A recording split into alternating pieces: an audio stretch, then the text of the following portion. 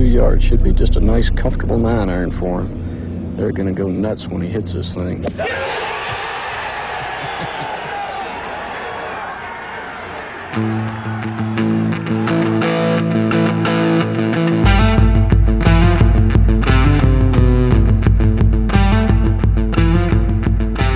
Yesterday's price is not today's price.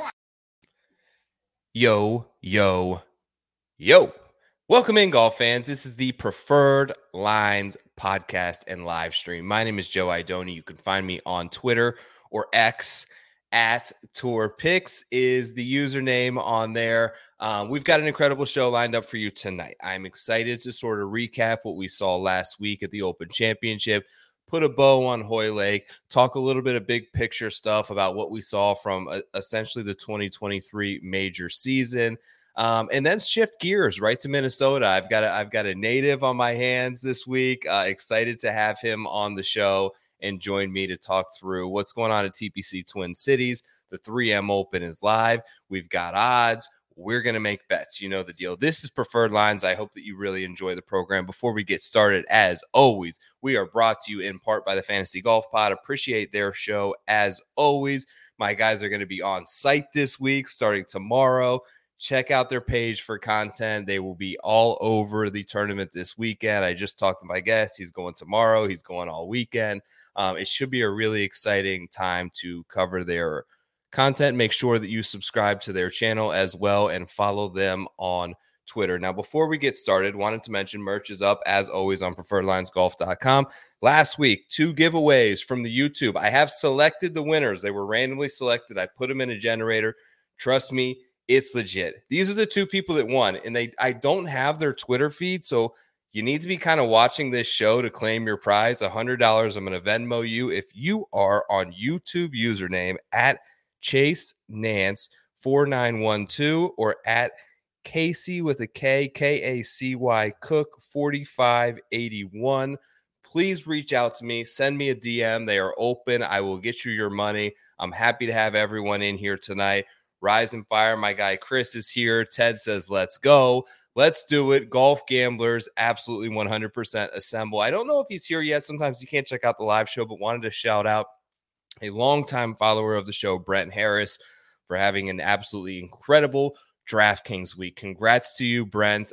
You are a great follower. I appreciate all your support over the many years with the Jock Market Show and this, and it is a well-deserved victory and celebration that I hope that you took the lap for from the Open Championship. Okay, now that we got that out of the way, let's bring the guest onto the show. He's a former producer of Preferred Lines. He is part of the Fantasy Golf Pod and their entire network. He is your expert for anything weather this week in Minnesota, scratch golfer, incredible human. Welcome to the show, Josh Bennett at Jish Swish on. Yeah, it's a tongue teaser.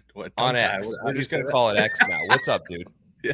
Hey, man, it's good to be back here. It's been quite some time since I got to talk on Preferred Lines, so I'm excited. We don't get to chat golf too much either, so I'm very excited about that as well.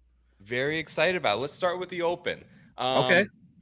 First thing, I kind of liked early morning golf. And not only early morning golf, but having the leaders tee off at like 10 a.m. was kind of spoiled because I really, as someone with young children like yourself, you mentioned you had the weekend.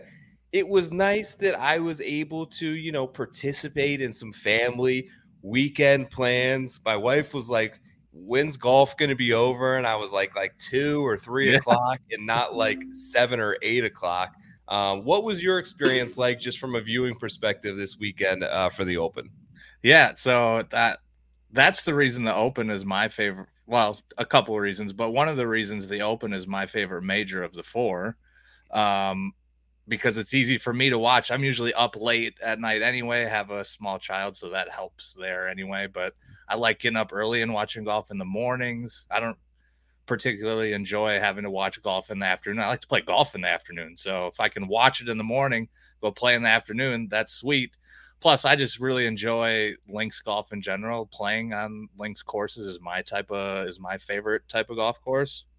So getting to watch pros play on that type of golf course is really fun for me. So all all in all, like the Open is just like, it's my favorite of the four. And other than just one guy running away with it, it was super exciting for me to watch this weekend. Have you played over there in Europe or Ireland or Scotland or anywhere that you have that? So what is is there a comparable links golf experience like here in the US or a course that like we can get that same feel that we saw at like a Royal Liverpool? I doubt it. Maybe not that I've ever played. I doubt it though. I mean, just things maybe like Bandon if you were to go there. Maybe, yeah. I mean, there's a lot of courses, even in Minnesota. There's courses that call themselves links courses, but in Minnesota we got trees fucking everywhere. So like, there can be like a links type hole or two or three, and then you go in the forest for 3 or 4 or 5 holes, and then you're kind of back out on like links type. But yeah, I don't think in the United States you can really replicate it just because of like the weather they get over there. The type of land that they have is just so much different from the stuff that we get in the United States. So I don't really think you can replicate it, but I think people try. Yeah, they definitely try. There's all kind of places. Like there's a place, the Boynton Beach links by me. Shout out Sam if you're over there. Nothing like what I saw last week, but obviously champion Brian Harman. Let's talk about him for a second. So here's where I think I nailed it last week. I think I had the correct profile and course fit thing kind of nailed down because my whole thing was, and I felt like I zigged a little bit from some of the other content that I heard, was I was putting a huge emphasis on accuracy out of the fairways, on people clubbing down, which is one of the reasons I made this big, strong case for like Brooks. And I'm like, he's a great long iron player. I hope that he just hits 3-iron everywhere and avoids pot bunkers and avoids bogey and stays in the fairway. I thought it was going to play hard, and really only one player broke 7 under par, and the weather was pretty good. It didn't get it wasn't great, but it wasn't like gnarly, like 40-mile-an-hour winds. It was pretty good for the most part. So I think that it played harder than a lot of people thought. Mm-hmm. And his just ability to strategize the course, I think, is what won it for him. He was in 3 bunkers all week, and one of them was on the 18th hole where I think he kind of went it intentionally, possibly. Either way, he laid back behind all of them. He hit long irons into the holes and played to the middle of the greens and stopped trying to make birdies everywhere and just made his pars. And then, of course, he putted 58 out of 59 from inside 10 feet, which is outrageous. I would have never had him as a pick. But I think that from a course fit perspective, he's kind of the player or the type of player that I was looking for. And I was genuinely surprised that more of the top end talent didn't deploy a strategy similar to what Brian Harman did. Now, Harman hit driver everywhere, but Harman could hit driver and not bring trouble into play like these other guys could, because he hits a ton of fairways and he doesn't hit it 310 off the tee. So was a bit surprised there. Now, there were, of course, Cam Youngs and Rahms on the leaderboard that kind of debunked that theory. But what were your general thoughts on the course and sort of how you saw his strategy play out? Yeah, I totally agree. The one thing I heard a lot of people tout before the tournament was you got to have an accurate driver off the tee, which was true. Brian Harman, he was number 1, I think, accuracy off the tee.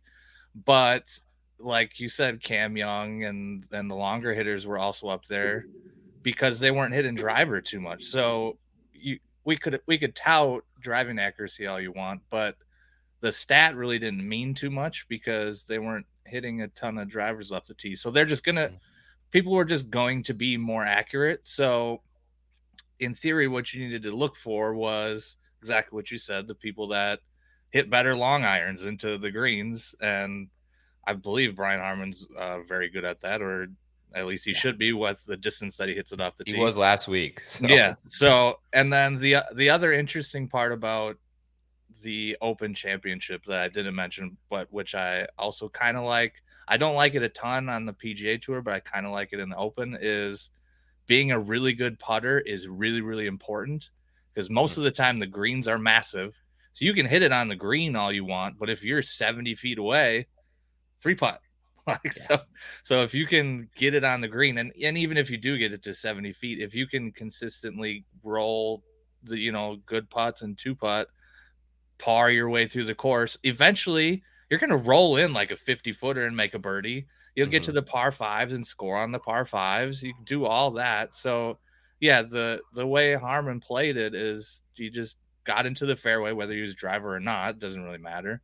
Hit it onto the green, made a whole bunch of pars, and then rolled in a few birdie putts. Yeah, he basically it's easy game, really, if you think about it. He won the Open for the most part on Friday. Now, I don't want to take anything away from his weekend because the guy played under par on Saturday and Sunday when the pressure was at an absolute max, and there wasn't many players who played under par on both of those days. But yeah, it was just, from an entertainment value standpoint, and I put a tweet out earlier today kind of like ranking my favorite tournaments of the year. It's way down the list, but I don't want that to diminish the accomplishment of someone like Harman. Now, it was far more surprising to me that he won than Wyndham Clark winning the U.S. Open. I know that was a bit of a surprise, but he was an absolute long shot. I've seen anywhere from like 120 to 170 to 1 tickets that people had. Shout out Kirshner and a few other guys who were on him and had great takes on why they should be on him. But just from just being up and having that lead, and it never really felt close enough, I think ultimately from an entertainment value perspective was a letdown. And it was kind of similar to the Masters. Like those were probably my two favorite. Like I love Augusta National. I actually really liked watching that golf course and loved watching like Open Championship golf, but they both were just generally a letdown as if there was a big lead on the back nine. And it's kind of funny how like some of the tournaments we really were not expecting to be really compelling, entertaining finishes on Sunday. And I bring this up because we're headed to the 3M where we've had some of these moments have really been the best tournaments of the year. The Canadian Open, the Heritage, the Honda was a freaking thrilling, like Chris Kirk going in the water and then there's been some really great finishes out of some of these other sort of opposite events that you wouldn't normally trigger or think of. And they've just been awesome to see, but I would love for a major championship to sort of get a finish like that. And it seems like it's been a little while, probably since like the Mito JT situation has been really, really tight. Yep. Yeah. I was trying to think of how to explain my thoughts on just the majors in general. And I'm kind of on the same page there. I think I have two thoughts. One is, it's when somebody just runs away with the tournament, like it's just really hard to be exciting. But then also I think something that goes into that is more and more we go where the TV situation gets worse and worse. The entertainment value just continues to diminish because even 5 years ago, we're going to the TV expecting the TV people to show us things that are exciting or people that are working their way up the leaderboard or doing cool things that are going to get us excited to keep watching. Even like the Open, there could have been things going on in the course that are like, oh shit, something cool is about to happen. I can't wait to see this. Nowadays, like people are going to bet365.com and following the shot tracker. And so they are just seeing what's happening there. And they're like, oh, are they going to show this on TV or not? Maybe, maybe not. And it's just like seeing something on your computer screen that just shows like a line of where the ball went, way less exciting than what they can and should be putting on our TVs to get us excited about things. Like the Masters and the Open were just in general, especially Sunday, not super exciting because they were both just basically runaways. It was kind of exciting for the Open. Harman kind of made a bogey in there. Rahm and Rory kind of made a push. It was like, oh, we might be getting close here. And then it was nothing. But the other two, like the scores were close. People were flying up and down the leaderboards, but we just like never got to see anything. People were already like just seeing everything on Shot Tracker. And they're like, oh, maybe I'll see it on TV. Maybe I won't, because they're just not showing it to us. So I think that's mostly been like a really big problem in the majors is as far as like the entertainment part is we just don't get to see anything. And like the majors themselves, like the storylines and everything were so good too. Like you have Brooks winning and all the live stuff was really cool, and Phil in the Masters and everything. And then like Wyndham and Harman, like obviously just outsiders just winning majors is really cool. So the storylines are sweet. And then you get to the entertainment part and you're like, well, I don't even know if I was really entertained, you know? I don't really want to go on a huge rant on this, but it was a we do it all the time. It was a master class by NBC on how to royally fuck up a golf tournament from an entertainment aspect. Like the Thursday, the fact I tweeted out, like, the fact I've got to watch Guy on Beach hit like 5 shots and I saw 2 shots out of Brooks Koepka, who's been the best player in major championships all year and the best player of our generation in major championships.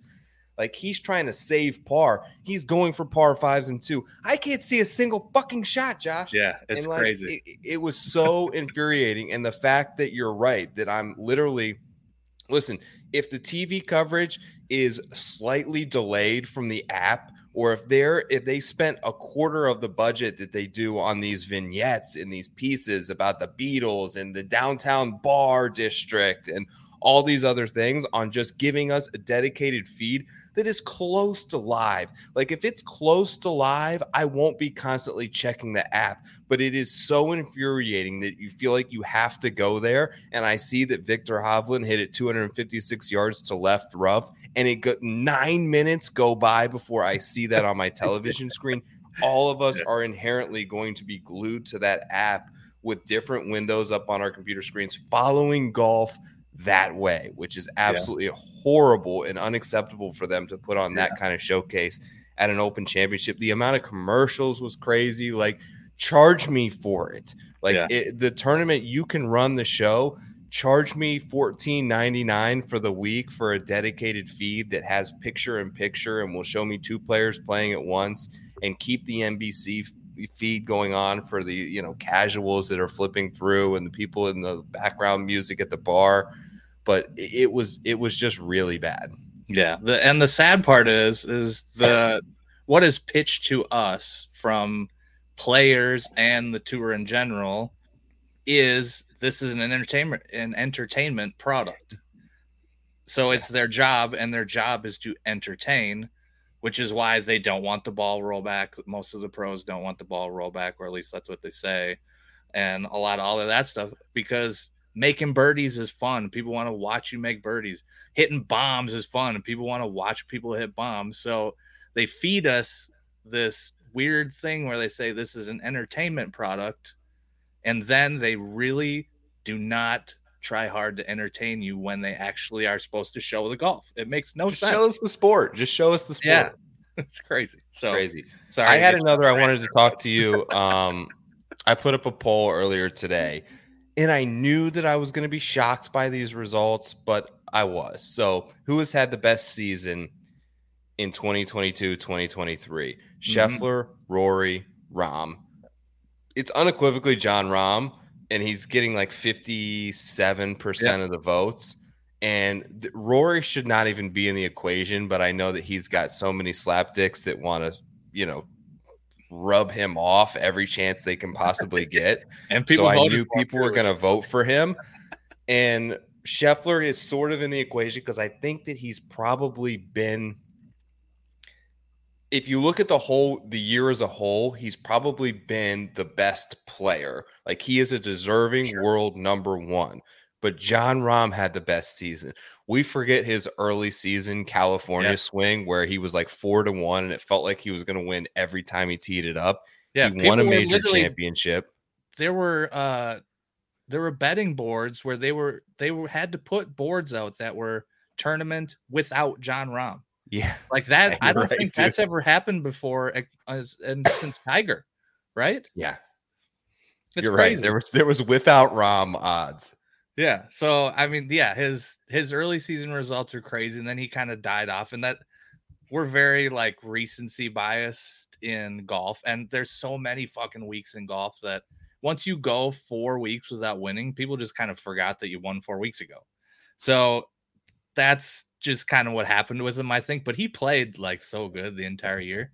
The interesting part about that, I voted for Scotty on that before I really even thought about it. But I think I'm still on Scotty, and I think it's because winning golf tournaments is so hard, and on top of that, it's mostly lucky. If you look at how Jon Rahm won a couple of the tournaments, I shouldn't say a lot. He didn't win a lot. He won a few. But if you look at what happened in those events that he won, you could go back a multiple shots in every single tournament where he hit it into a parking lot and got a free drop with a perfect lie and hit it on a green for a birdie, or That was a Genesis, or he bounced it off the top of the grandstands and it rolled onto the green for an eagle putt. Like there's so many luck things involved in winning a golf tournament that I think luck just kind of fell in Jon Rahm's way. Not to say that Jon Rahm shouldn't have won the golf tournaments. Like he played fantastic golf, deserves the wins, and he's insanely good. Like have the wins, you're good.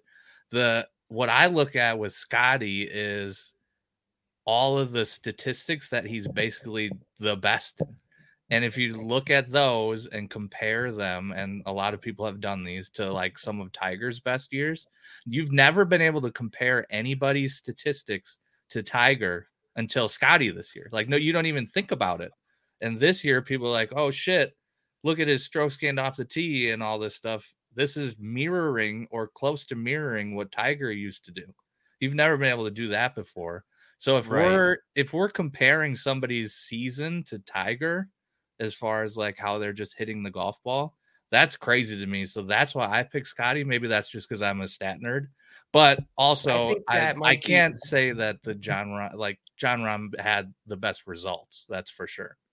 I think that's what it's ultimately about for me. And that's why I didn't put like the best season statistically is I think the reason that most people bring up those stats in the first place is to not to necessarily say that like Scotty is the next equivalent to Tiger Woods. It's to illustrate how little he wins for how good he is. And there's something about that. Like that's the whole point of putting that stat out there is, wow, when Tiger did this, he won 8 times. He won 7 times that year.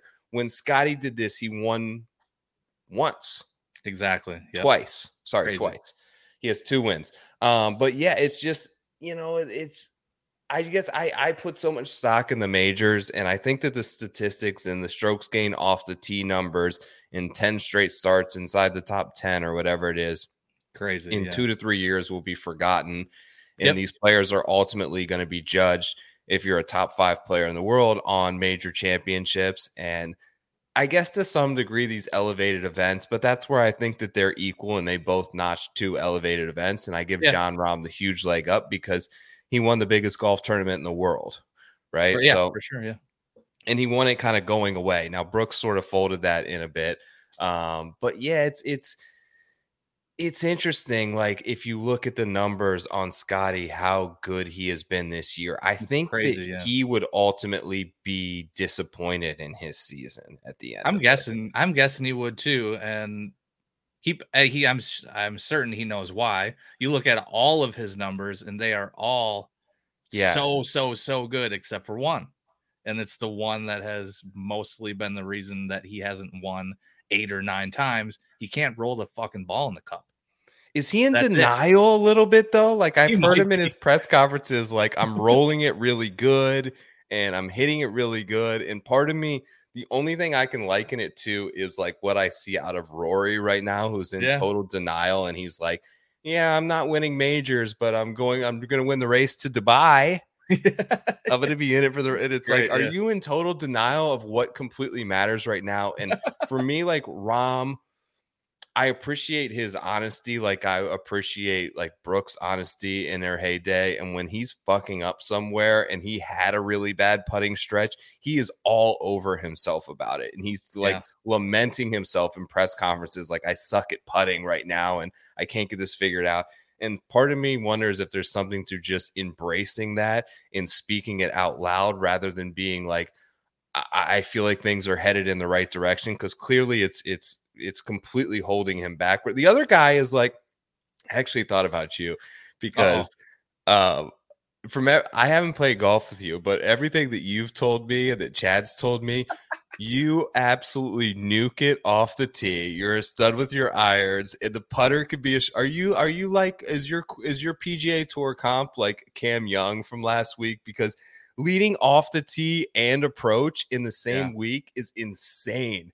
And then to not get that done, he was like last in putting. It's crazy. Yep. Yeah. That's it's That's pretty your much comp? exactly how I play golf. I've been getting a little better at putting. I switch putters, not to make this a Jish golf Mallet podcast. or blade? I was a mallet.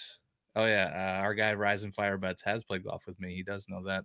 I had a mallet. I switched to a blade. I've been rolling it really good. I've always been really good putting with speed because I've followed Bryson over here. My guy Bryson. I follow his way of putting where he basically when he takes his putter back, he has a line somewhere like on his foot, like his front foot, middle of the foot, back foot, or somewhere back there, where he calibrates a distance in feet.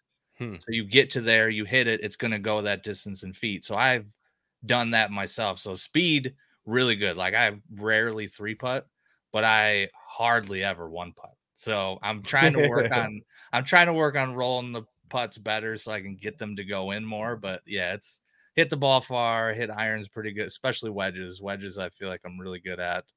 And then yeah, just can't get the ball in the cup. It's crazy town. So I know how they feel in an amateurish world.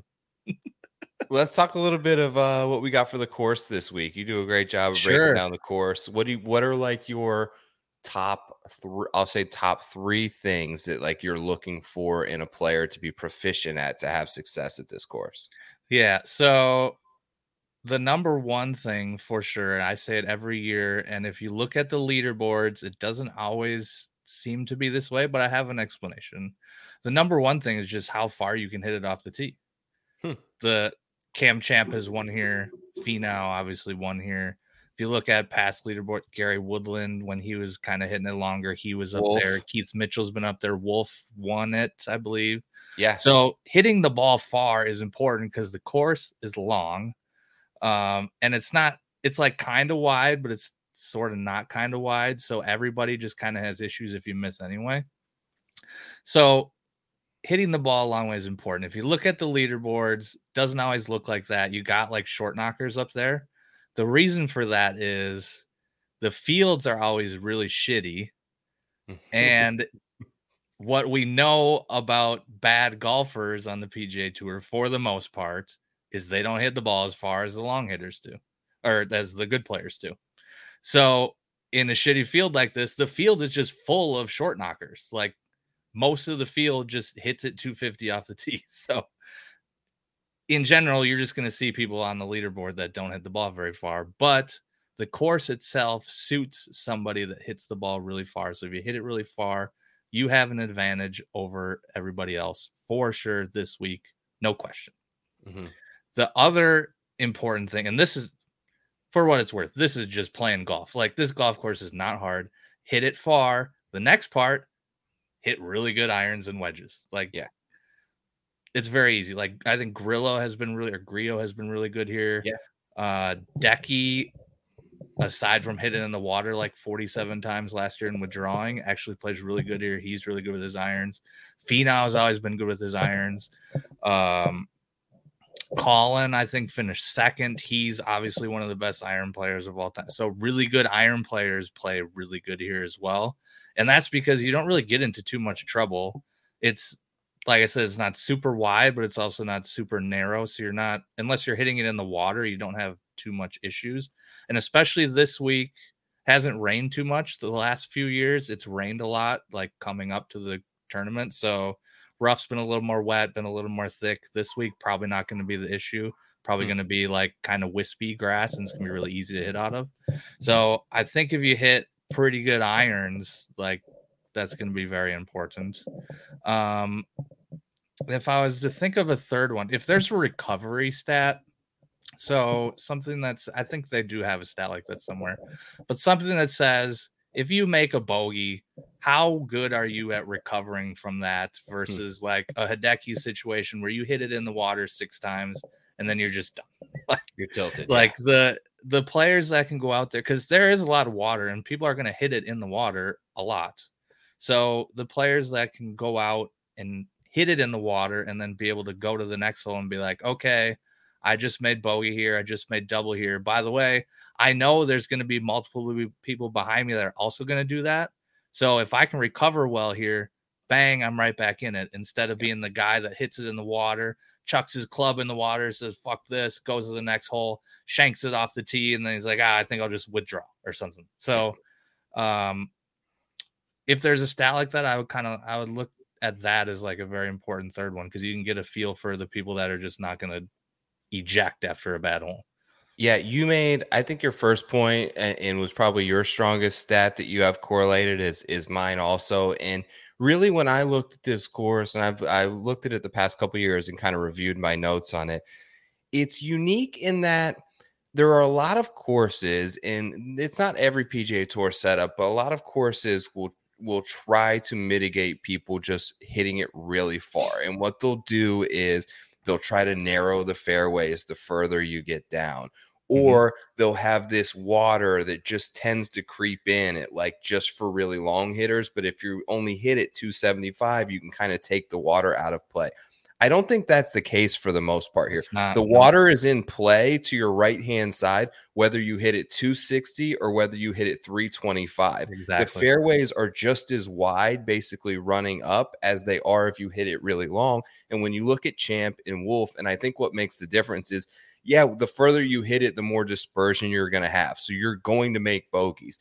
But what you forget is even that guy that hits it 280, the problem is when you hit it 325, you're also, when you're in the fairway, going to have a lot more birdie opportunities. Exactly so right. You're going to make more bogeys potentially if you hit it in the water. Like you said, you can make a 5 or a 6 on a hole, but you're also going to have wedges into these holes and have a ton more birdies opportunities than some guy that's going to be coming in from 190 yards. Exactly so while right. they may have less bogeys, they're also going to have a lot less birdies. And if you can find that guy who has a better than average week off the tee, a la Cam Champ or Matthew Wolf, or one of these guys like Bryson had a really good year here when he was basically right down to the wire when he was picking up distance.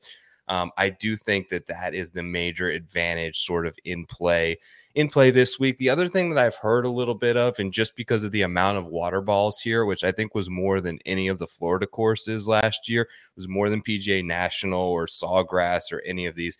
Do you link that at all and like look at guys who play Florida golf well and like kind of translate that to Minnesota? Because I've seen those sort of dots connected earlier today, and I don't know that I'm totally there, but I can see the correlation between playing a course with the main hazard is a ton of water on every hole.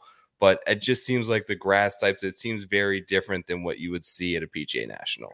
Yeah, I also saw that comparison made a couple times today. I asked one particular individual about it. They described it as a target golf course, which so I do totally understand the comparison between TBC, Twin Cities, and a bunch of the Florida courses. If you just look at it from the sky down, there's water fucking everywhere. It's crazy time. If you looked at it sky down and didn't know what state it was in, you would probably assume it was in Florida. So I get it. The difference is here, like you said, it's mostly driver on every hole, other than one hole that doesn't even have water. It's just all bunkers.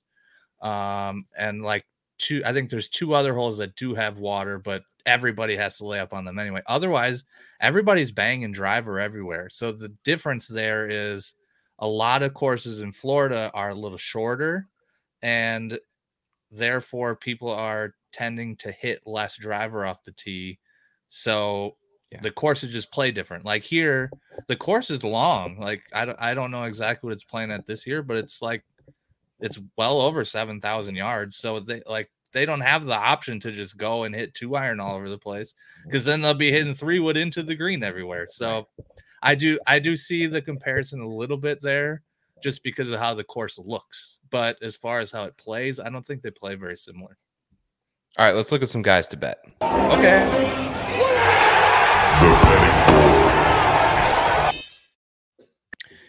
Here are the favorites this week. So we'll go through this kind of in 3 ranges. We'll do the top, the middle, and maybe a long shot range. Of these guys, Cameron Young, coming off a great couple weeks now, is the favorite coming into the event, followed by Sung J M.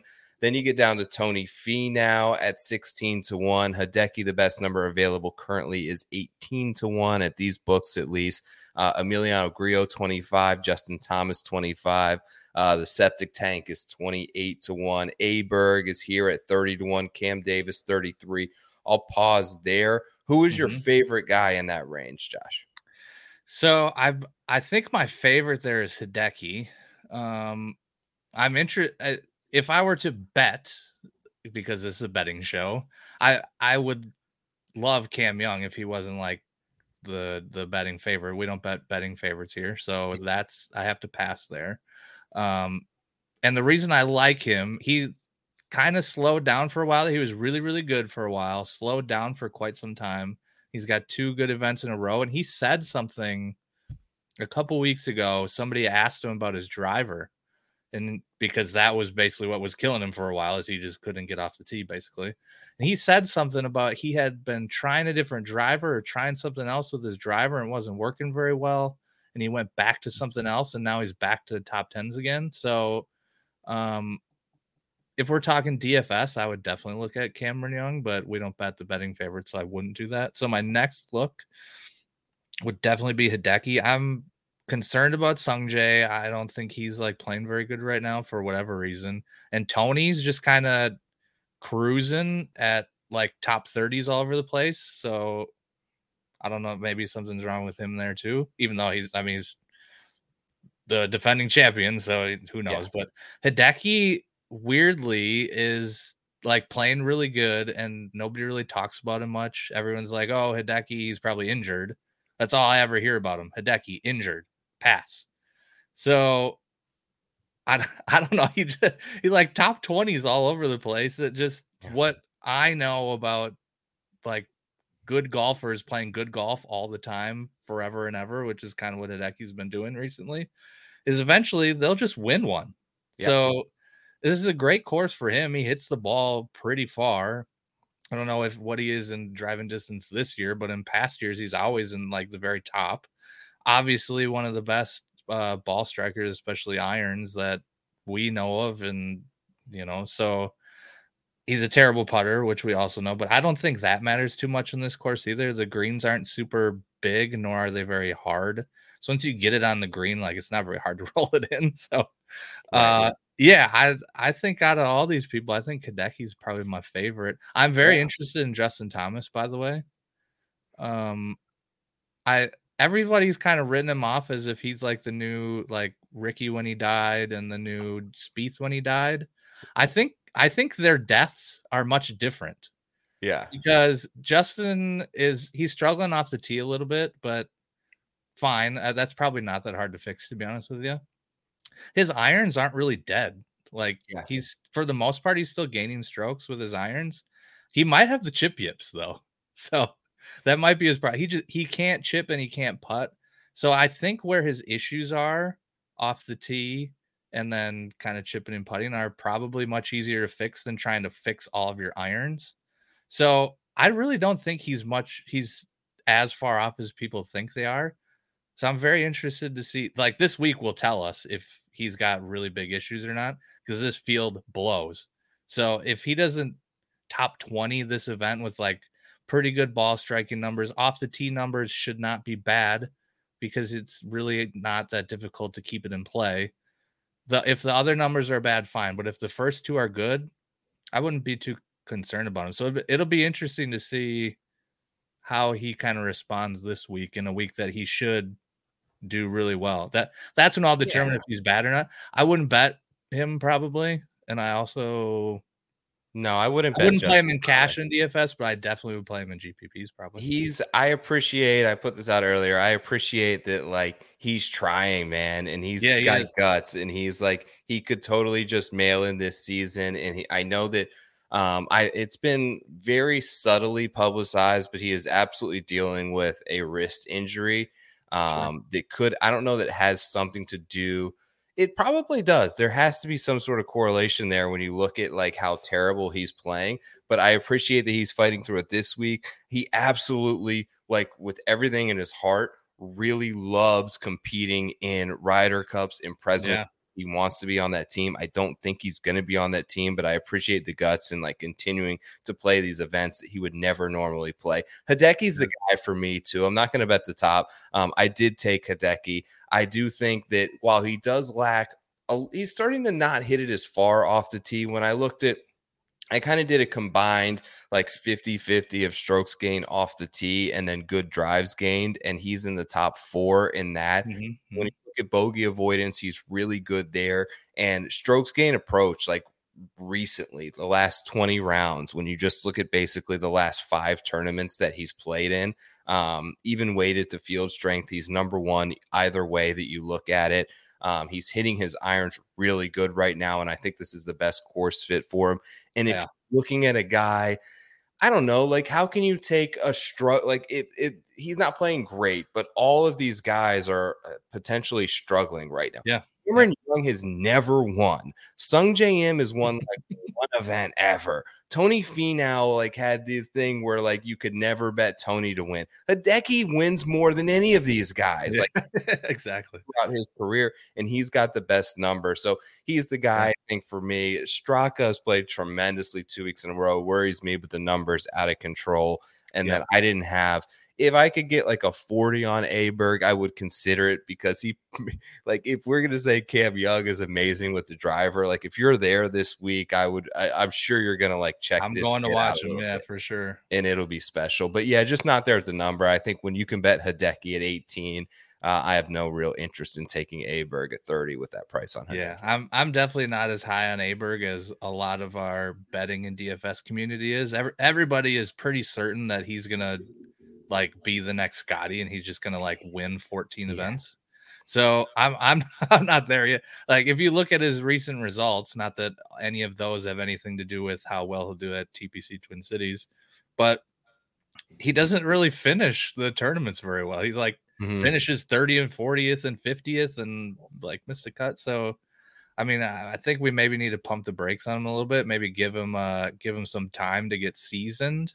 And I mean, he mashes it off the tee. If he continues that and can kind of figure out all the rest of his game too and put it all together and finish off a tournament, he's probably going to be sick. But right now, I don't know. I don't think I'm there on him. He's got to do it for 4 days, and that's the struggle. Like he'll have a 63, no problem, but like he's going to follow it up with an even par round. It's just going to take time. He hasn't quite learned how to win yet.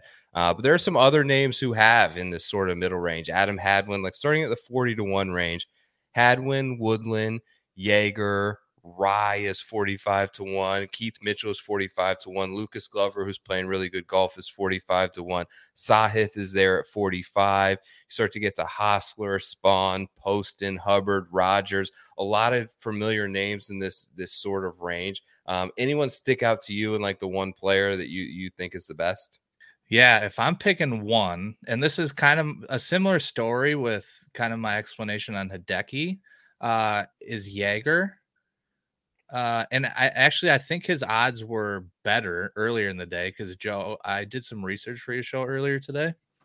If what was he at? That would probably surprise you. He was in like the 50s or something for a while.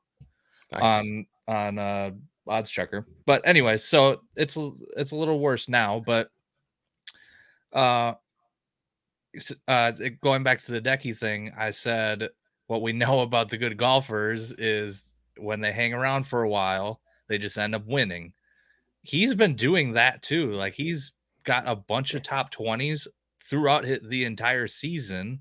I think the last time he missed a cut was Heritage in mid-April. So he's on a crazy run. It's a very similar run that Thigala was on, which is he was just making every cut, and you couldn't really pinpoint why or how. He was just doing it.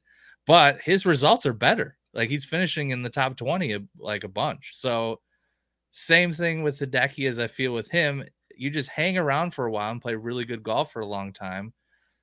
Luck will just fall in your lap eventually. You'll just win. So in a field like this, if you play that good for so long and you don't have a ton of people to battle, luck will be there. Plus your skill will be there. You have a really good chance to win. So my favorite name there is Jaeger for sure.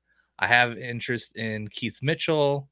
And and we stopped at the next name that I like, so I'll wait for that one. But yeah, Jaeger and Keith Mitchell, they're my two names there. Yeah, for me, I took Poston actually. He's not a prototypical bomber, but he's been trending in a much better direction in terms of his form. A sixth at the Scottish, a sixth at the John Deere. Made the cut last week, and he finished 11th and 28th in his two previous events here. He's a good putter, and I just feel like to some degree you're going to have that heat, especially depending on the course conditions. If we're going to get to 20 under par this week.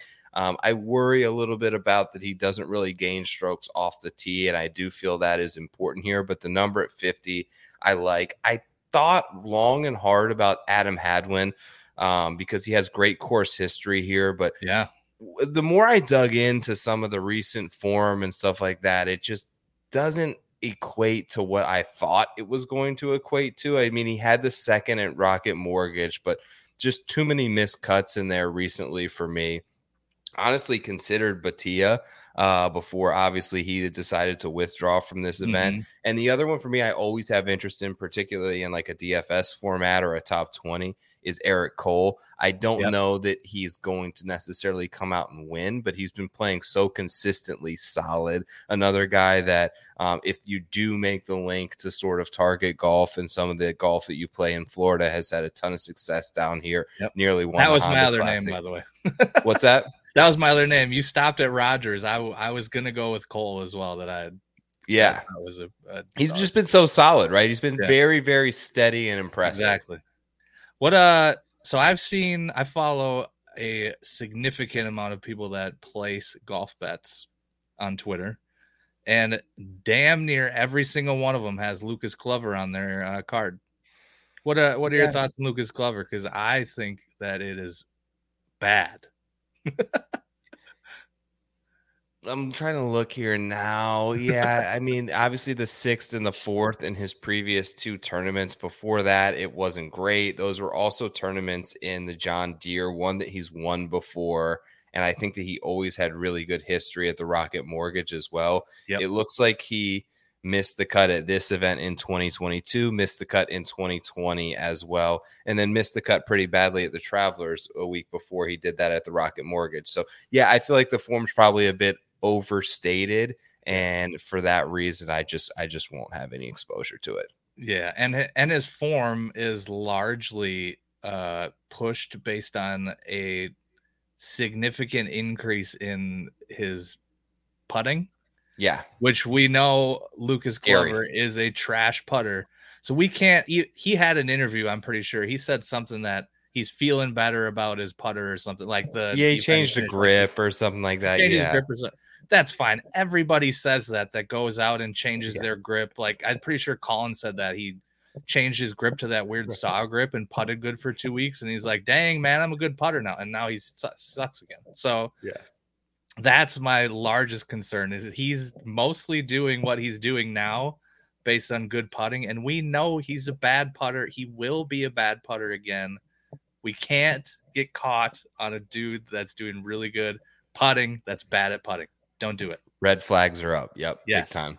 All right. Long shot range. I'm just going to kind of scroll here, but is there anyone like just in general that you've got that you like that's cheap in DraftKings this week or has like long, maybe triple digit odds? My boy Svensson's up here. Bezadenhout's playing pretty well. Kevin Yu surprisingly popped in a lot of the stat things. Peter Quest is playing good. I mean, these are just some guys. Sam Bennett's down here. Grayson Siggs in decent form. Anyone that you think just kind of like a flyer that has a chance? Yeah. So I typed out like a whole bunch of names here. I do want to touch on Kevin Yu really quick because I also saw people betting him a lot. He does pop in stats. The reason he's popping in stats, though, is from very early in the season. He played really good early in the season. Then he got injured. And so I think people are playing him based on stats from before his injury that I don't think he's doing as well now. Yeah. So I would be careful on Kevin Yu. I just want to make sure I say that. Cam Champ, I think he's at like 80 something. Yep. Obviously former winner. And interesting thing about Cam Champ is you can't just look at his form or look at his stats and be like, Cam Champ's back.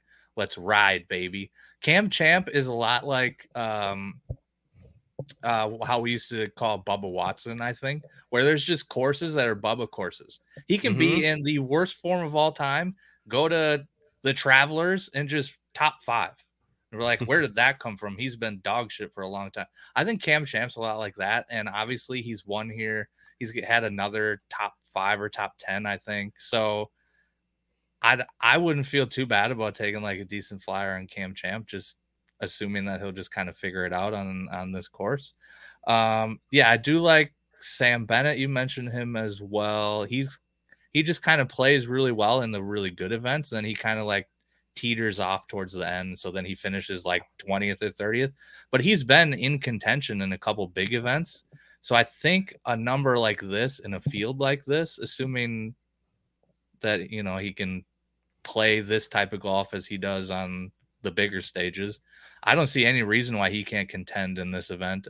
Sam Stevens is kind of the same way. I think he doesn't get to play in a ton of the big events, but in events like this, he has mostly, for the most part, showed up and played pretty well. So like Sam Stevens as well. Another guy that just always has like a long shot price, always really cheap in DFS, Carson Young.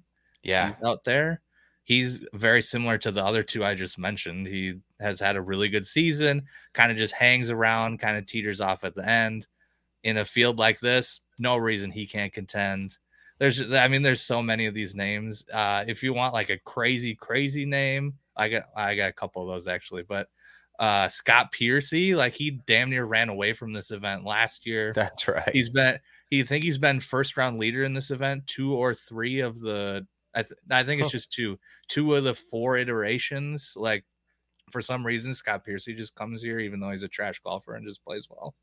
So maybe look at Scott Piercy. And then the only other long shot stuff that people love is the local angles. So I'm going to give you some local angles since I'm a local guy. You got, I guess Tom Hoge isn't super long shot guy, but he is a local favorite here for some reason. I go to the practice rounds on Tuesdays every year. The last couple years that he's been there, go to the practice tee on Tuesday. There is a huge crowd behind him cheering Tom Hoge. Tom Hoge is weirdly a like big name here. He's not from here. He's from one of the Dakotas. North Dakota or something, right? I think it's North Dakota. Yeah, I think he's Close Eric enough. Martin's guy. So I don't understand that, but he like loves Minnesota or something. Minnesotans love him. So if you're gonna go local guy that isn't like super long shot, you go Tom Hoge. A couple others. If you want local guy Eric Van Rooyen, who played okay last week, he graduated from U of M. You got Frankie Cappan III, who basically destroyed Q School to get into the Korn Ferry Tour. Started off slow on Korn Ferry Tour, but been really good on Korn Ferry Tour recently. He's a Minnesota guy. He's like way down on the bottom. He's like 6,500 on DraftKings. Pretty solid play there. Other guy that is, if you're like super just looking for min price guy, just want to throw $1 on somebody to win like $1,000 probably. There's this dude, his last name is Van Aragon. Got into the field yesterday. Last man in, sponsors invite. He just destroyed our Minnesota State Open, won that by 8. And then like 2 weeks later, he won the state amateur by 12. Or that's backwards. It's one of those two. Won by 8, won by 12, which is nuts. I don't care what level of competitive golf you're playing. If you win those type of events by that many, you're playing some crazy good golf. He's got a few wins. He's going to school at Valparaiso. He's got a few wins there. And he is literally from Blaine, Minnesota. Okay. So he might know a thing or two about TPC Twin Cities. So there, you asked me for one name, and I just gave you about 12. Well, we got all the Minnesota local narratives out of the way. I don't know what Chad's going to tweet tomorrow now that you just destroyed it. Yeah. But yeah, dude, it was I've got a couple that I'm considering. I haven't pulled the trigger on any yet. I'll have the full card out Wednesday. How are you doing in our DraftKings league, by the way? I think I'm in like last. Yeah, you're in last because you keep forgetting to put lineups in. Yeah. I'm also I think I'm middle of the pack, and I also missed putting a couple lineups in. So I don't. It's hard. It is hard. It's hard on Wednesday night. It is. I get real locked into video games on Wednesday nights, so that happens. Chad always yells at me. I gotta get better at that. But what time you guys shooting this week? When you going live? For the Fantasy Golf Pod, here's the funny thing about that, Joe. We have a set time usually that's about 4:00 our time. Yeah. And as you know, Chad has 3 kids, Eric has 2 kids, I have a kid. All 3 of us have different jobs that have different times. So sometimes in the morning, we're like, hey, you want to go at 3 today? Hey, you want to go at 4:30 today? We're trying to fit our schedule in. So in theory, we're going to go at somewhere between 3 and 4 on Wednesday. But we'll see. We'll tweet it out. Follow us, Fantasy Golf Pod on Twitter. We'll tweet out the estimated time. Sometimes we go a little earlier. Sometimes we go a little later. We do have a new YouTube channel, by the way. I think last week or the week before, I don't know how many people that follow the channel know, but there are a whole bunch of videos on that channel that are like Bryson taking 47 hours to hit a putt, or the Reed cheating video is on there. So there's a bunch of videos on there that are basically copywritten by PGA Tour that are still playing for some reason.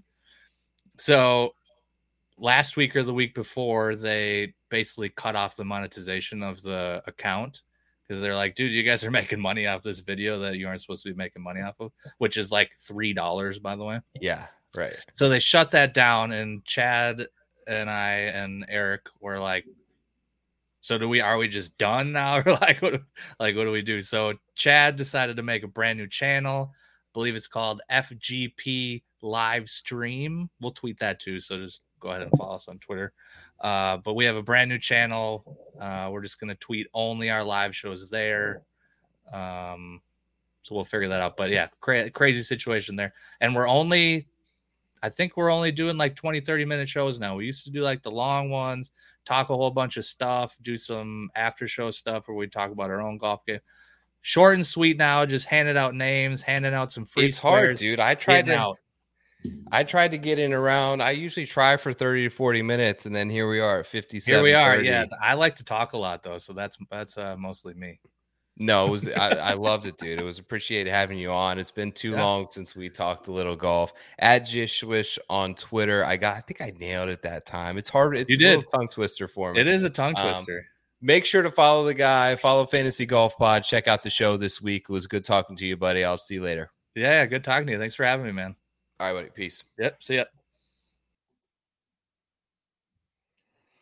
All right, good to talk to Josh. As always, brought some great inside knowledge into the course there this week. Make sure you stay glued to their stuff for everything they got going on. It'll be at the course tomorrow, so we'll get some videos out. We'll get some stuff out of Chad too, I'm sure. I hate to hear it about the YouTube channel. I remember that when he started that and had like millions of views on the Bryson video, so it was good to see. Quick final thoughts here before we get out of here. And I thought it was really cool, not only what happened with Brian Harman, but what also happened with Akshay Bhatia yesterday. And both of them initially mentioned something right in their post-game preference, and the one from Akshay really hit home when he was talking about his girlfriend at the time and how supportive that she's been for him, and essentially how her entire life is centered around what's going on in his life.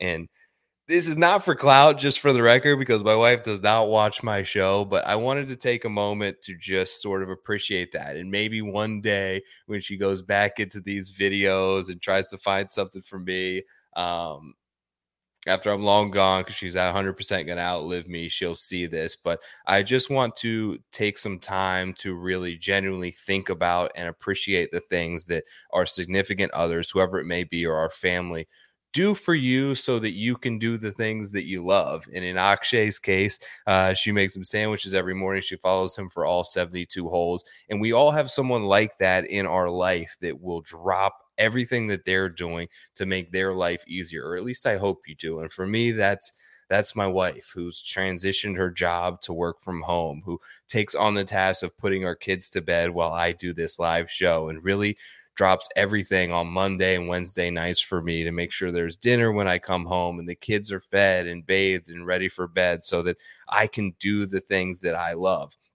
And I think just positioning the message to appreciate those people in your life, I think will be helpful for you, and to take a moment and to realize all the sacrifices that those people make so that you can have the life that you have. I get to golf usually 1 or 2 times during the week. Everything that she does is centered around trying to make my life easier. So if you ever come back and check this out, I appreciate the hell out of you, honey, and I appreciate everyone for checking out the show this week. Best of luck to everyone. Like I mentioned, if you won the giveaway that I said your name at the beginning of the show, make sure to tweet me, send me a DM so that I can get you your money.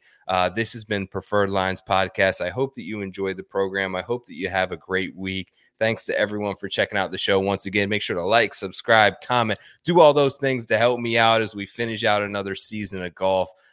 Thank you, guys. I'll talk to you soon. Peace out.